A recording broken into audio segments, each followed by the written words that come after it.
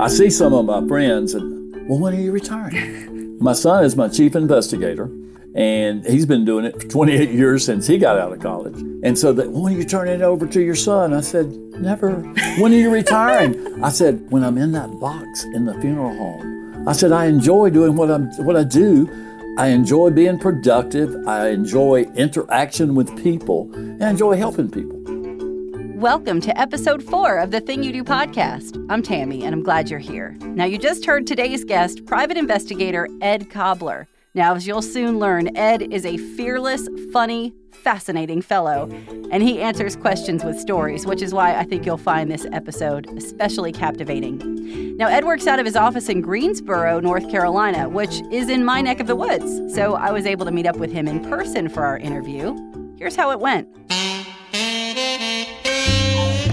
It had already been a long day, and it was only lunchtime. I was running late, and I was breathless as I threw open his office door. Unfazed, he turned around in his chair, looked me over, and said, "Well, now, what's a pretty podcaster like you doing in a place like this?" I said, "Mr. Cobbler, please forgive my tardiness. Traffic on Battleground was an absolute disaster." He saw right through me. He knew I was actually late because I'd stopped at Sheetz for a specialty coffee drink. Despite his irritation, he invited me to have a seat and said, "Let's get this thing started. I've got a missing alpaca case to get to this afternoon." "Oh, yes, Mr. Cobbler, of course," I replied. "Why don't we start with you telling me about the thing you do?" I'm Ed Cobbler. The name of my company is ELC Investigative Services. We specialize in all types of investigations. People ask, well, what do you really do? And I say we work murder cases to backgrounds and everything in between. Yeah. So let's say we're here at your office, your phone rings, you're pretty sure it's going to be a potential client. What do you just automatically assume it might be? Or can you possibly even assume what it's going to be? After 37 years being in the business, no, I don't assume anymore. Because I think that I've seen it all, and then I have a strange call. Such as, a couple of weeks ago, I had an insurance adjuster that we work with on workers' comp fraud to call and say, would you be willing to go to Charlotte, and because we need the chain of custody, and pick up a urine and blood sample and take it to the lab? Being a courier, basically, at that point. Courier for right. blood and urine. Yeah. So now I can add that to my resume. There you go. Never had we had that before. It was a simple job, but it needed to be done, the proper chain of custody. Just like in law enforcement, you have to have that chain of custody and evidence. So we did it. Speaking of law enforcement, that's your background, right? That's it is. What you did before this? I spent 15 years with the Greensboro Police Department. The last 10 was as a detective in the Criminal Investigative Division, working in narcotics, juvenile, homicide, burglary. That's what gave me a lot of experience doing what we do now. I used to volunteer to go to all the schools, all the training, all the seminars, because most of the officers, they were content where they were. They didn't want to leave their families for 2 or 3 days. But I volunteered for all of those, and it really helped me as far as what I do today. What caused you to make the shift from law enforcement to detective? Law enforcement is a fantastic career, but I don't think the general public sees it as a profession. They see it as a job. And part of that is because of the pay. The pay is not good. It's related to taxes. Nobody wants taxes to go up. And so I had 2 teenage boys who were heavy into sports. Baseball bats were $300. Gloves were $200. Travel was very expensive. I was working extra jobs constantly to pay for all of this. And I said, I love solving the puzzle. And I started really thinking 15 years is the plateau to either stay for 30 or to move on to another career. Being a Christian, I prayed about it, and I did a lot of research and found out that there were no professional investigators in Greensboro. That blows my mind. Well, that's 37 years ago. 37 years ago. It's ago. a good while. Yeah. So what a perfect opportunity. You had the whole market to yourself. I really did. And working in the criminal division, obviously I worked with a lot of attorneys. Attorneys would come to me and say, "Can we talk about your case?" "Yes, sir. Let's go to the conference room." I'd give them all my facts. I was not one of those people, well, let's go to court and we'll see what happens. Either you had the facts or you didn't. So I developed a strong rapport with attorneys because I worked with them. And so I reached out to these attorneys that I knew and I said, hey, I'm thinking about starting a private investigative business. Would you? Oh, my goodness. Yeah, we really would.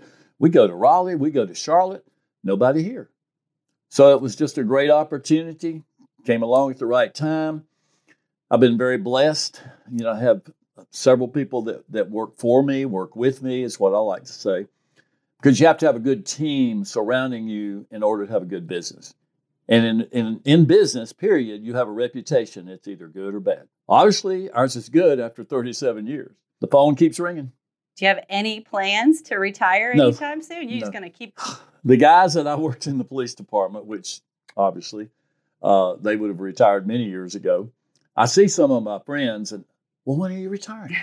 My son is my chief investigator. And he's been doing it for 28 years since he got out of college. And so when are you turning it over to your son? I said, never. When are you retiring? I said, when I'm in that box in the funeral home. I said, I enjoy doing what I do. I enjoy being productive. I enjoy interaction with people. And I enjoy helping people. Everybody that calls, whether it's an attorney, insurance adjuster, a private individual, they need help. But I do enjoy it so much, so there's no reason to retire. I'm active in my church. I'm active as far as volunteering. I play tennis. I work out. I enjoy a good social life as well as my business life. You mentioned your son. So you said he's your chief investigator. I think I remember you saying your daughter works in your office as well. Is that correct? She does at night. She's in another profession, but she loves doing the reports. She loves the listening to the murder interviews and all those kind of things. So, it's kind of an outlet for her and extra money for her. Well, and so one question I like to ask my guests is, if your child or if your kid or grandkid was interested in getting in your field, would you encourage them to do that? Obviously, in your case, the answer is yes. Yes. Well, it's nice having a son and a daughter involved.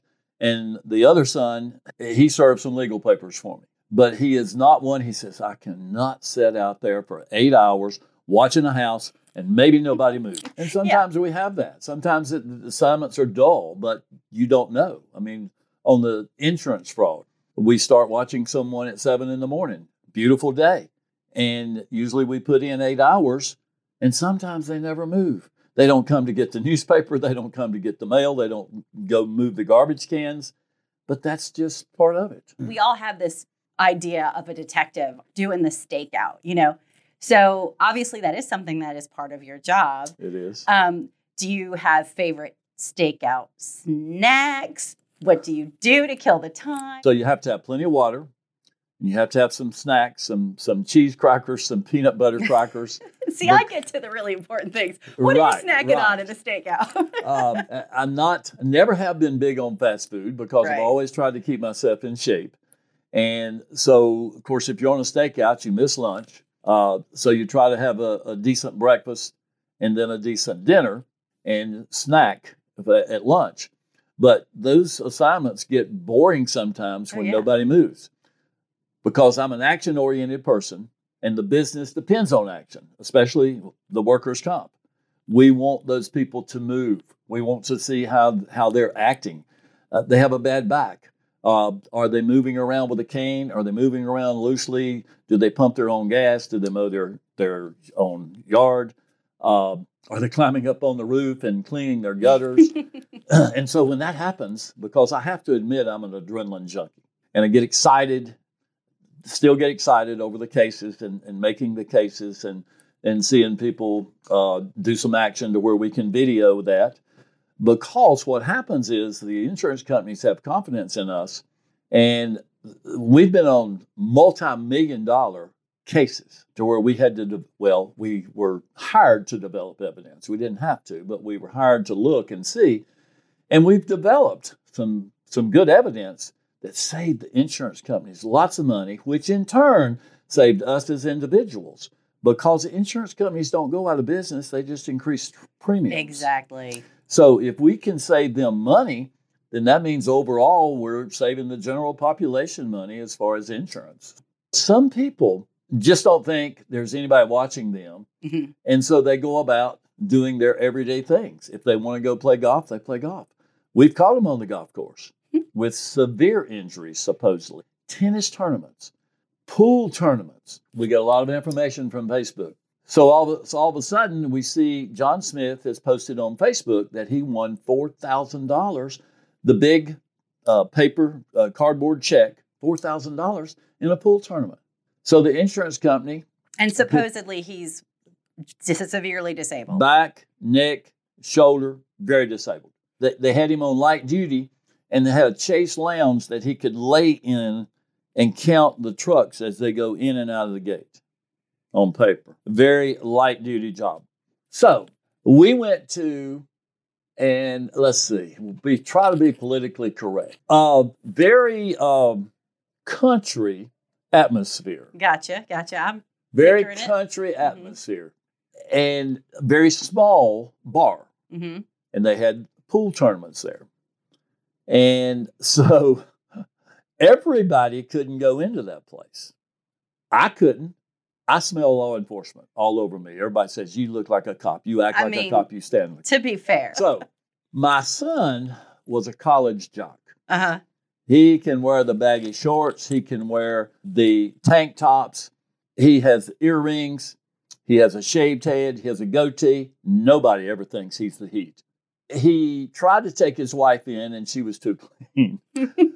So he had to search out some friends that were very country, and we put a hidden camera in the pocketbook. How do you explain that to your friend? Like, look, I'm looking for somebody who's kind of a rough-looking redneck, and you fit the bill. You don't explain that. You just don't say that. Sally, would you go with me on an assignment? Oh, I'd love to. Yeah, very exciting. So we put the camera in the pocketbook and go in and make sure that the camera is angled at the pool table. And every now and then you move that pocketbook around. That insurance company wanted us to continue and build a solid case.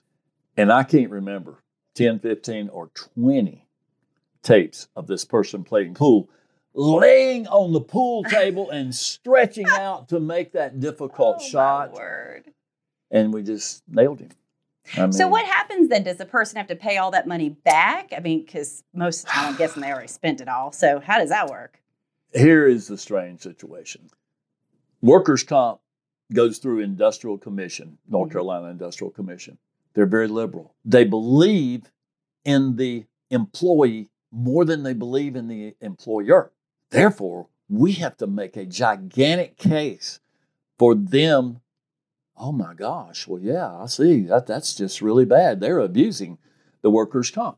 Very seldom do they take people to court.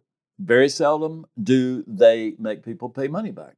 But it causes the insurance company to be able to drop the case, settle the case for much less than the person was asking. Because they get an attorney and, oh man, yeah, you fell on the job. You fell off of that tractor. This is probably $500,000 case. And so the person's eyes just light up. But if they could settle for 10 or 20,000, they feel pretty good. So the insurance company settles fast and settles much easier as far as the amount of money. So has this career, I guess law enforcement and now being an investigator, has it made you cynical about people? Like, do you just law enforcement can tend to make you cynical. Retired police officers don't do well in this business. Number one, they're badge heavy and gun heavy. Number two, they've had their fill. Number three, they're not hungry because they get a retirement check. I'm hungry because I didn't retire, left after 15 years. Right. I caught myself getting cynical 4.5 years as a narcotics agent. That's all we dealt with was so-called bad people. I specialized in search warrants, getting drugs off the street. Worked undercover for 6 months buying drugs. And I caught myself developing that attitude. And I said, no. So I went from one of the strongest divisions as far as being well known to the lowest. So I went from narcotics to the juvenile division, working with kids under 16, that violated the law. But I noticed my attitude was changing, so I said, it's time to move. Yeah. But getting out of law enforcement, I didn't have a cynical attitude about people. I've always tried to believe the best in people. I did a lot of counseling when I was in law enforcement to try to get people back on the right path. Mm-hmm. And do that now because I go into prisons and interview people. I go into the jails and interview because we do a lot of defense work in murder cases, rape cases, robberies, serious criminal cases. And so I talk to that person because one day, if that person is guilty and they're found guilty, they're going to get a lot of time in prison. But one day they're going to get out unless they're 50 or 60 years old, and then they may not. So I do counseling work, and I think that helps me also is to keep me on the right track and not let me get cynical. Because I promise you, going into the jails and the prisons is not exciting. I have to psych myself up doing that because I served in Vietnam, was a jungle fighter, proud, very patriotic, proud that I made it. But having PTSD is tough going into a jail because you'll have 5 or 6 doors that are locked behind you. You are locked in, you hear the door slam, and you really I have to psych myself up. I'm on a mission, and I know I can get out when I push the button. Right. So I interview the person, I get the statement, hit the button, and I can get out. I know it's a job. I know that I'm going to be there 1 or 2 hours, and boom, then I get to get out. So once again, I know I'm helping somebody because I interview the people, I get the facts. They tell me they have witnesses. They tell me it's a self-defense case. And then I know I have a mission to do. Who would hire you for something like that? Because obviously the police are investigating in one case. Is it the defense attorney that's bringing you in, or how's that? Yes. Who's hiring you in that scenario? The defense attorney brings me in. Sometimes the families bring me in.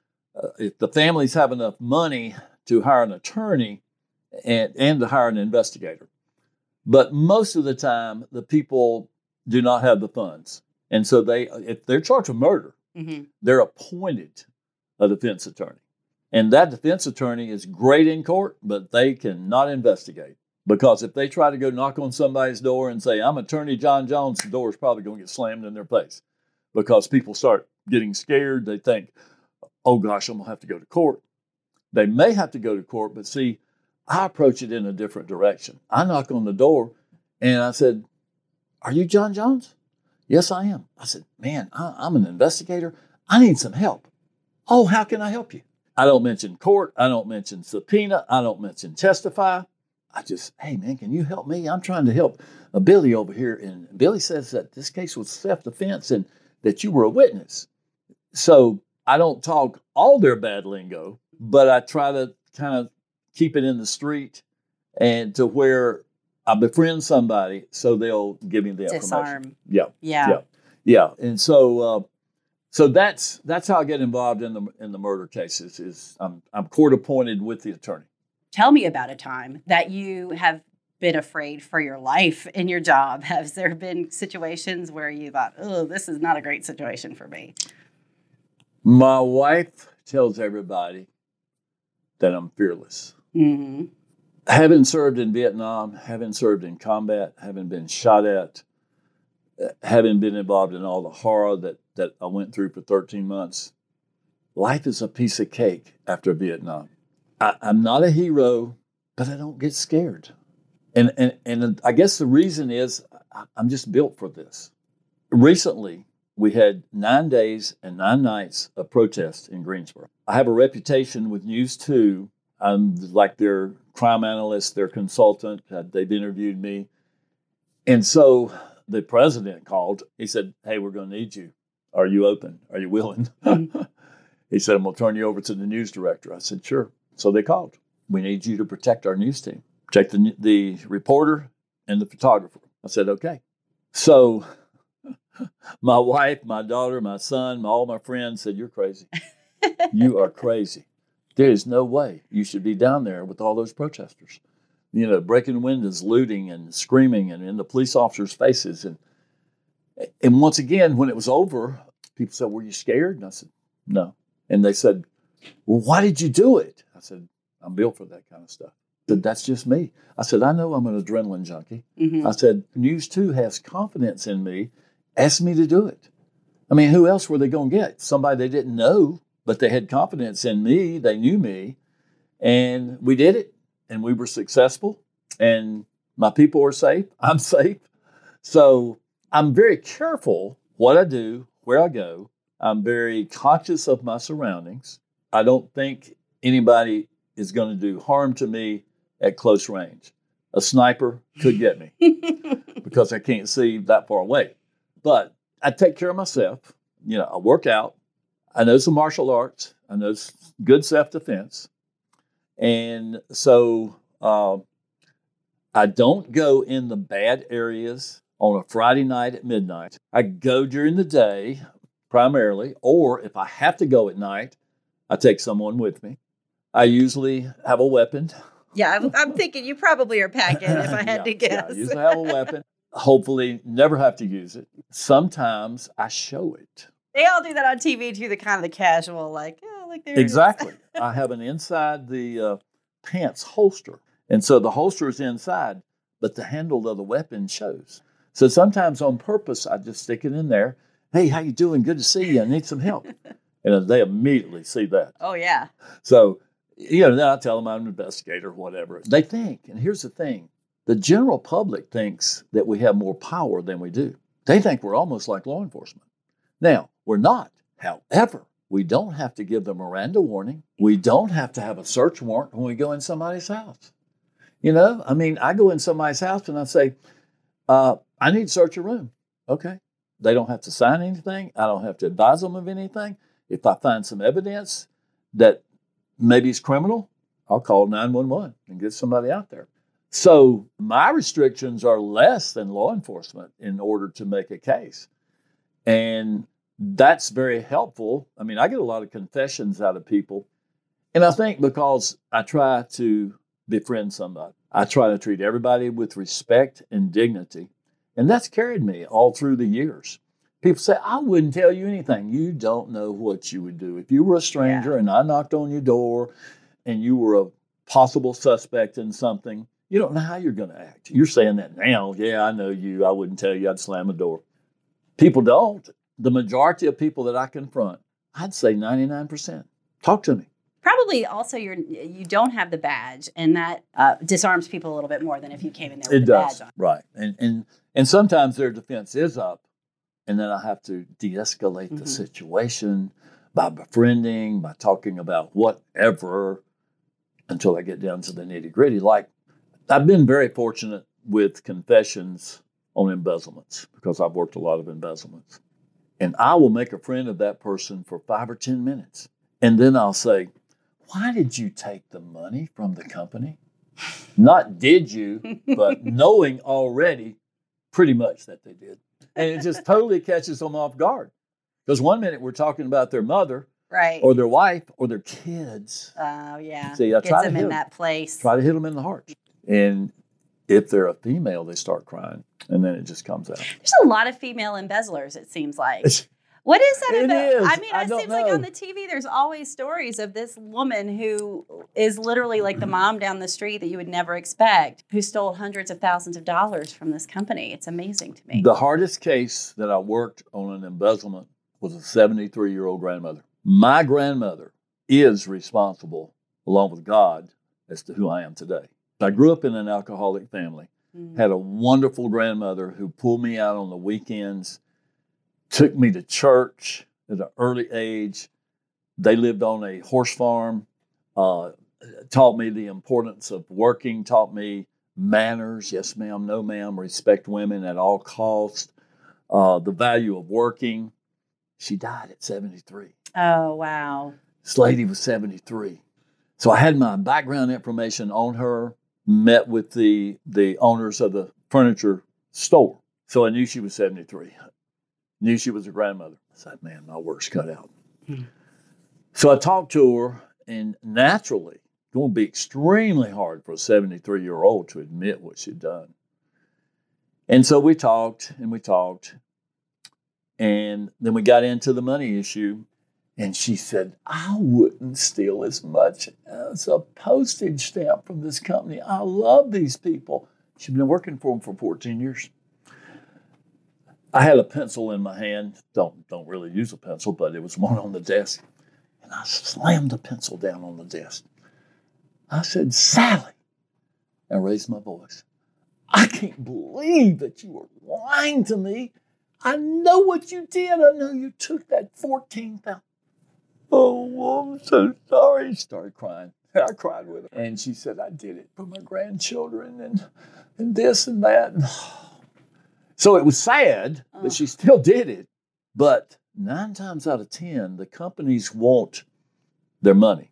They don't necessarily want to prosecute, because if you prosecute, it's going to take forever to get you money. If you're lucky, $5 a month restitution. Mm-hmm. So I always say, after we're over, I record the statement. We're going to record this. Now I want you to write it out. We've got it both ways now. You can't go back and say, I didn't tell him that. So I say, well, listen, we have 2 options.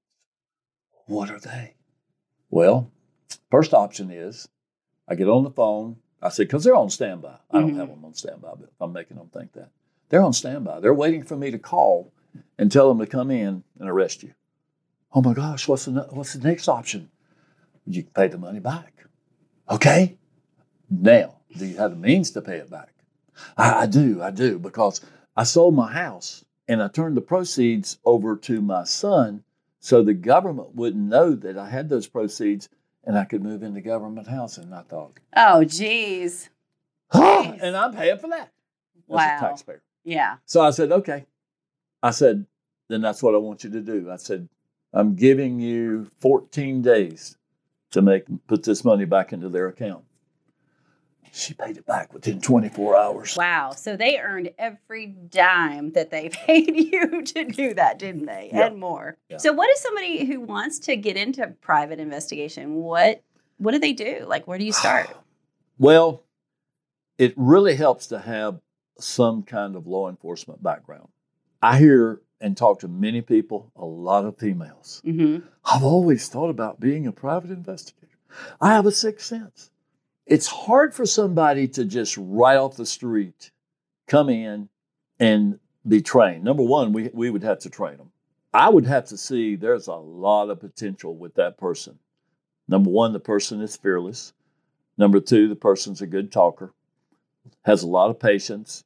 If they're involved in a family, female, male, whatever, is your family behind you? Are you willing to work crazy hours, weekends? Because that's what we do a lot.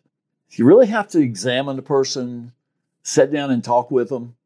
It takes a very rare individual to make a good investigator. I've got 2 guys. My son's been 28 years. Another guy's been here 30 years. They're excellent at what they do. The one guy, when I have too many murder cases, I get him involved in a murder case or a rape, get him in the serious traffic accidents where someone's died and we have to reinvestigate or whatever. But it just, I don't know, it's just a rare talent. If somebody wants to, I encourage them to get a criminal justice degree, go to the criminal justice program at Guilford Tech. But I know a lot of investigators, almost all of them have some law enforcement background. Mm-hmm. It just seems to take that. You have to have some type of authoritarian attitude. You have to be persuasive. It's just a lot of traits and characteristics that a person has to have. So there's only so much you can train. It is. There's a lot of it that's just the person either is or they aren't that way. I tell people it has to come from the gut. Mm-hmm. I had one person, and we have to be legal sneaky. So that means we might have to sneak around the house a little bit to see some things. Now, we can't trespass. If they've got signs there, we better not be there. If somebody has told us not to be there, we better not be there. You got to know where the line is. Right. To be ready to walk You do. And so we're sneaking up on a patio when it's dark. And when it was over, this guy had about 28 days that he had been working with me. When it was over, he said, I'm done. I can't do this. He said, and he was younger than me. He said, my heart can't take it. He said, no, I'm not built for it. I said, okay, it's good that you figured that out. Yeah. So And then I had one guy who was overly aggressive. He wanted, it's like a wannabe. Now he was smart, but he would go 2 steps further than I asked him to go. And he would not listen. And my gosh, he made it 6, 8, 10 months. Finally, and my guys, he drove them crazy because he overextended himself. And they fussed at me. Why is he still here? Because I'm giving him a chance. When I'm done and enough is enough, that's it. Yeah. He tried with a couple other companies and he was just too aggressive. Mm-hmm. I mean, yes, you have to be aggressive in this, but you have to know your limits. You have to know when to stop. It's a tough profession because you have to be sneaky. You have to be good on surveillance. You can't be caught. Domestic issues, husband and wife's issues. A husband is cheating and he makes $1 million. He knows if he gets caught, he's going to have to pay that wife, that dependent spouse, a lot of money. And if the wife gets caught, she knows she's not going to get alimony. So you're talking about 6 cents. I mean, They are looking. So it's very hard. And then here we are trying to get the evidence. And you really have to be good. And it's tough because I have followed somebody from here to the mountains of Tennessee. In fact, it was a furniture truck that I followed. I think it was 350 miles. And when we got to the mountains, and that truck's going 20 or 25 miles an hour, and you're trying to inconspicuously follow. Be behind it rather than past. Oh, that was terrible. Oh, that's funny. So we followed them 1 block, and the red light gets us, and we're done. It's a tough profession. It's a rewarding profession because you're providing facts, developing information, evidence for companies or individuals. And it's a good feeling when you've done that, when you've completed your mission. But like I said before, murders to backgrounds, legal papers can be very strange. It took me a month to be able to figure out how to catch a woman that owed $11,000 and she was being sued, and we had to find her and serve her. And I'll just tell you quickly, because I'm proud of what we did. No one knew where she was. Lots of different addresses. So I'm checking addresses. I'm checking the Department of Motor Vehicles. We finally developed a phone number. Having a good research person on your team is essential. See, and I'm thinking there might be a lot of women particularly who think they might want to get into private investigation, but all of the law enforcement stuff and all of that sounds a little bit more than they're interested in. But they might make some incredible research people. Correct. So I have a lady who is an investigator, but her big deal is she's a research person. I've worked with her since '98, and she and I have made a lot of money together, and we've helped a lot of people, found a lot of people. So I got the phone number. She can do a cell ping. Don't know how she does it. I don't care how she does it. I charge my client. She charges me. She did the cell ping. Sometimes it's on the money. Sometimes it's not. Came back to this address. Okay. So I go to the address and I knock on the door. And a man comes to the door and I said, I'm trying to locate Michelle Thompson. He said, doesn't live here. It took a little while for the man to come to the door. So number one, that kind of set me off. He said, you might want to check down the street. Well, I didn't tell him that I had information. So, okay. So I go back to my research person and I told her, I said, you sure about that address? Without me asking her to do something else, she did it. We have this great relationship. She called the number. This person was a hairstylist. She called and asked about getting her hair done. And she said, I've heard about you. Do you have some referrals? She gave her some names and phone numbers. And she called them and said, where can I find Michelle to get my hair done? She's living at 420. She's cutting hair at 420. So we knew that was her. So I checked the house periodically. Some cars there, customers. was hoping to maybe on the spur of the moment, she comes out of the house and leaves, and then I can say, "You've been served." Right. Because that's all you got to do. That's all you got to do. Stick the papers in their face. So I said, okay. So I got one of my female associates to go, and we always hide the papers behind us. And so she goes, and she beats on the door. Nobody comes to the door. So I'm standing at the garage to where I can say, "Beat on it some more." And so the woman came to the door but didn't open it. "Who are you?" "Oh, my name's Debbie. I'd like to talk to you about hair." "And I don't know you.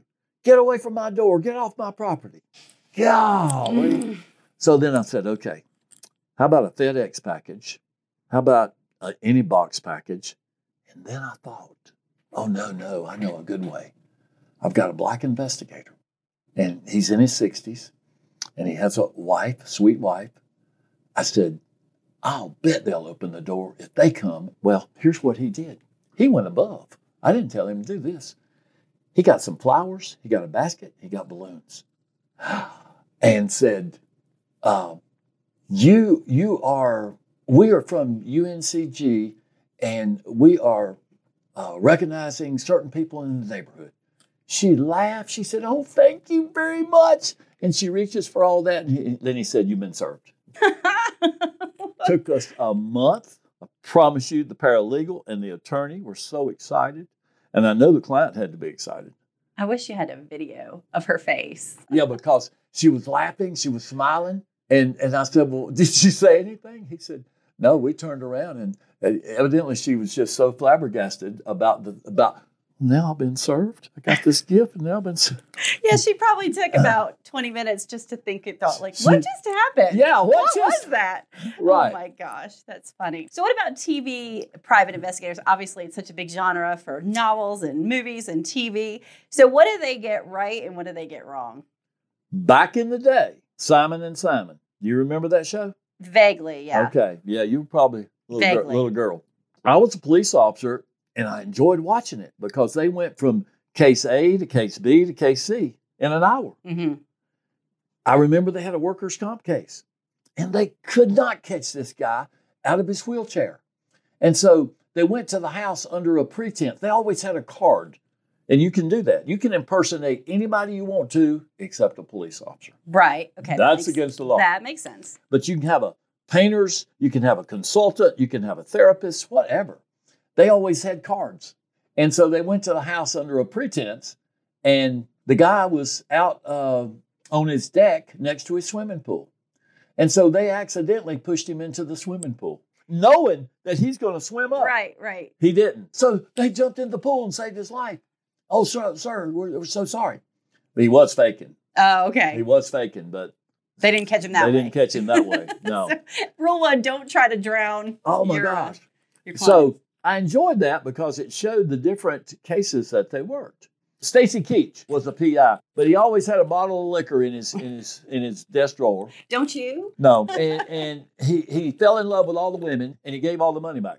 No, that doesn't work. It doesn't work like that. No. So, I mean, I enjoyed watching them, but Simon and Simon back in the day was pretty good. Now, Magnum was real good, except you don't park a red Ferrari in front of the house that you're watching. When you're traveling to Tennessee in the mountains behind that furniture truck, the red Ferrari's probably going to stand out. Yeah. And that always got me, because I had worked surveillance, obviously in narcotics.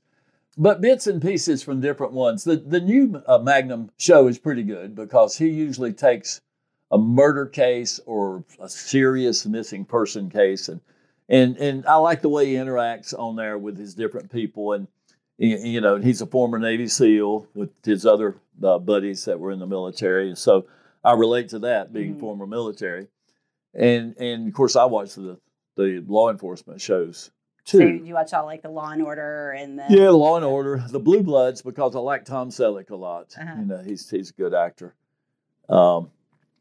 But they don't have any that are just real solid down to earth. But I think what they have is they have some good consultants on there that are either former law enforcement or former PIs that they have paid to be a consultant. So tell me real quick, I'm sure technology has vastly changed over the 37 years you've been doing this, and I'm guessing it's made it a lot easier. Would you agree? There's nothing like boots on the ground. I have to use that since my military background. Sure. You're never going to stop the advantage of boots on the ground. Yes, we have tracking devices. It's a tool. The tracker cannot testify in court. So you still have to have that person. And that's the thing about it. We try to prepare every case as if it's going to court. In other words, people say, can you just get me a photograph of my husband having lunch with Sally? I said, no, ma'am, we can't do that. Well, why? Because that's not evidence. Any man can have lunch or dinner with a woman. That's not evidence of adultery. You have to have photographs, video of a person going behind closed doors for several times and several hours and coming out. And you have to see the person that's in the house somehow. So I said, it's a lot to it. And I tell everybody, a domestic case is just like a murder case. You have to have the elements of the crime. And you have to put all the elements together to make the case. And that's why this business is just not for everybody. Because some people get excited. Oh, yeah, I got them. There they are. Okay, they're together. Well, there's a whole lot more to it than that. And that's why I have to explain clients. Our investigations are expensive. And I tell people that right up front. I don't know how much this is going to cost. We start with a retainer. It probably will cost more than the retainer. I will tell you when the money runs out.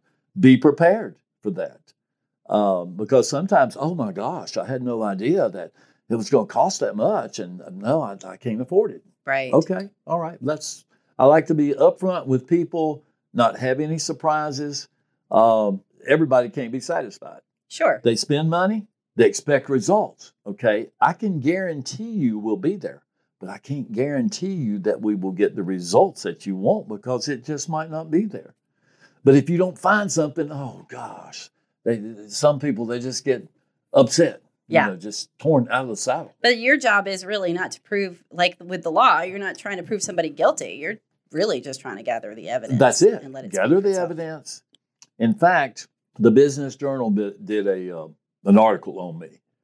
And it actually goes back to Jack Webb in Dragnet. Oh, wow. Okay. Because he used to say, just the facts. And so that's how they describe this article, just the facts.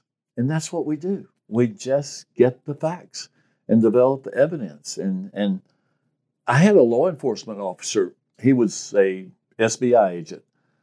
And I had worked drugs with him. And so now I'm working for the defense. He got mad. So mad. I can't believe you're working for the drug dealer. I said, I'm working for the attorney who's representing the drug dealer. I said, everybody's entitled to a proper defense. And at this time, I'd been in business several years, and it was rolling. And he got mad and was sarcastic. And I really wanted to tell him that I could buy him, but I didn't. Because I know how much law enforcement makes, right. And I know what I was doing. And you can make, I don't expect you to go into detail, but you can make a very comfortable living. I think a lot of us picture the detective shows, other than Magnum. The guy living in the ratty apartment with driving a 20-year-old car. Exactly, but you can do very well for yourself if your reputation is good and you expose yourself to a lot of industries and people. You can, and I've been told by attorneys that I'm the best in North Carolina. And okay, if they want to brag about me, that's wonderful. I've been told by my PI buddies that I'm the best public relations person in North Carolina, the best PI they've ever seen. Because what I did on purpose, but I did it for two reasons. I did it to volunteer, to help in the community, and be associated with different groups. And so I got involved with commissions and boards and different things. And all having to do with private investigation? No, or with just community boards? Community. Okay. And so now my daughter, my son, they say, God, everybody. Everybody knows you. That helps in business because people know what I do. They know we have a good reputation. And it's because I put myself out there. I didn't just come in here and sit in here all the time with nothing to do and waiting for the phone to ring. I volunteered in the community and, worked with the Red Cross, got involved in in different groups and boards to where I could help people. Got involved in March of Dimes, which was huge because there were a lot of big name people that got involved with March of Dimes. And so it's a win-win. You're helping important causes, but you're also connecting with people who might need you one day. Yeah, that's exactly right. And everywhere I go, if somebody talks or I meet somebody, I'm quick to hand out a business card. Absolutely. It might be painter, it might be florist. You just never know which card you're going to give them. Right. Oh, my goodness. Well, Ed, it has been delightful. I loved just your enthusiasm. I love the fact that you're like, I'm doing this till as long as I'm breathing. I think everybody longs to find a job that they feel that way about. So good for you. I think so. Again, that was Ed Cobbler, private investigator and owner of ELC Investigative Services. You'll find his website at elcinvestigative.com. That link is also in the show notes for this episode. By the way, I was curious about Ed's age, but I felt awkward about asking him. So I did a little investigative work myself and discovered, if my sources are correct, that he's 73. Now, I think those of us who haven't made it quite to our 70s yet would hope to be half the badass Ed is when we get there. Pardon my French. Right? So if you enjoyed this episode, please go back and listen to the first 3 episodes too. They're all pretty special, I think. I know, I'm biased. Also, make sure to subscribe to The Thing You Do on whatever platform you use for your podcasts. That way you'll never miss a new episode. And if you have the option and are so inclined, please leave a review. That will help other people find The Thing You Do in the middle of all the other podcasts out there. And that'll do it for this episode. Be well, and whatever thing you do, I hope you have a great time doing it this week.